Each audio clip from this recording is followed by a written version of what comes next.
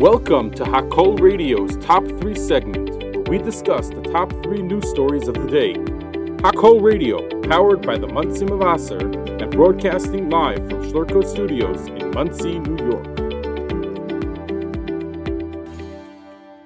Number 1. The German travel agency ENP Reisen, based in Cologne, Germany, has been accused of discriminating against ultra-Orthodox Jews by systematically preventing them from renting its network's holiday homes, a report said on Thursday, August 24th. According to the Jewish Chronicle, the agency, which operates Sky Holidays across Europe, told 2 ultra-Orthodox Jewish families that they would not be allowed to stay at their properties because of their faith. Earlier this year, a British ultra-Orthodox family wanted to book a house run by the German group for a Sky holiday in Switzerland through the company's website. The travel company refused their request, arguing that previous customers in this community had caused extensive damage to the houses. Quote, "Unfortunately, our houses do not meet the requirements of strictly Jewish Orthodox groups and Abiter groups of school graduates," ENP Reisen replied in an email seen by the outlet. "Since we do not want to prevent anyone from practicing his or her faith, and because of our experience in dealing with our house's damage and complaints, we unfortunately cannot make you a rental offer," the mail continued. The report revealed that an ENP Reisen employee also told a Jewish family member that under a new policy, the company would not rent to Orthodox Jews. The employee claimed that was due to them making more mess than other customers. In March, an ultra-Orthodox Swiss family received an identical response from the travel agency because of their religious practice. When it happened to the British family, we saw it was a systematic policy to block Jews, the General Secretary of the Swiss Federation of Jewish Communities, Jonathan Kretner, told the Jewish Chronicle. Quote, "Officially, this German company said we are not taking Jews. This is completely new," he added. A managing director of the travel agency reportedly confirmed that the company would not rent to Haredim, to Swiss newspaper Blick. This is not the first known case of discrimination against ultra-Orthodox Jews in the region. In 2017, an English-language sign at a hotel in the Swiss mountain resort of Arosa specifically stated that Jewish guests should shower before using the pool.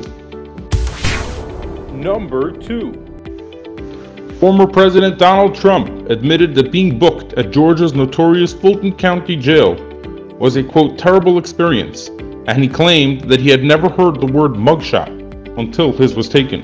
Trump became the first current or former U.S. president to get his mugshot snapped when he was booked on Thursday night, August 24th, on charges of unlawfully trying to overturn Georgia's 2020 election results. When asked later by Newsmax host Greg Kelly what it was like inside the filthy jail, the former president replied, quote, "Terrible experience. I came in, I was treated very nicely, but it is what it is. I took a mugshot. I had never heard the word mugshot before. They didn't teach me that at the Wharton School of Finance." Trump, who graduated from the Pennsylvania School in 1968, also called his booking, quote, "a very sad experience and a very sad day for our country."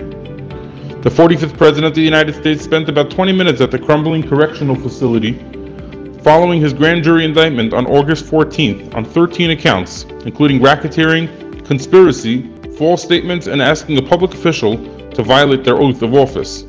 He was released on a $200,000 bond and agreed to an order limiting his ability to post on social media about witnesses or co-defendants in the case, which involves 18 other allies and supporters, including attorneys Rudy Giuliani, John Eastman, Sidney Powell, Jenna Ellis, and Kenneth Chesebro.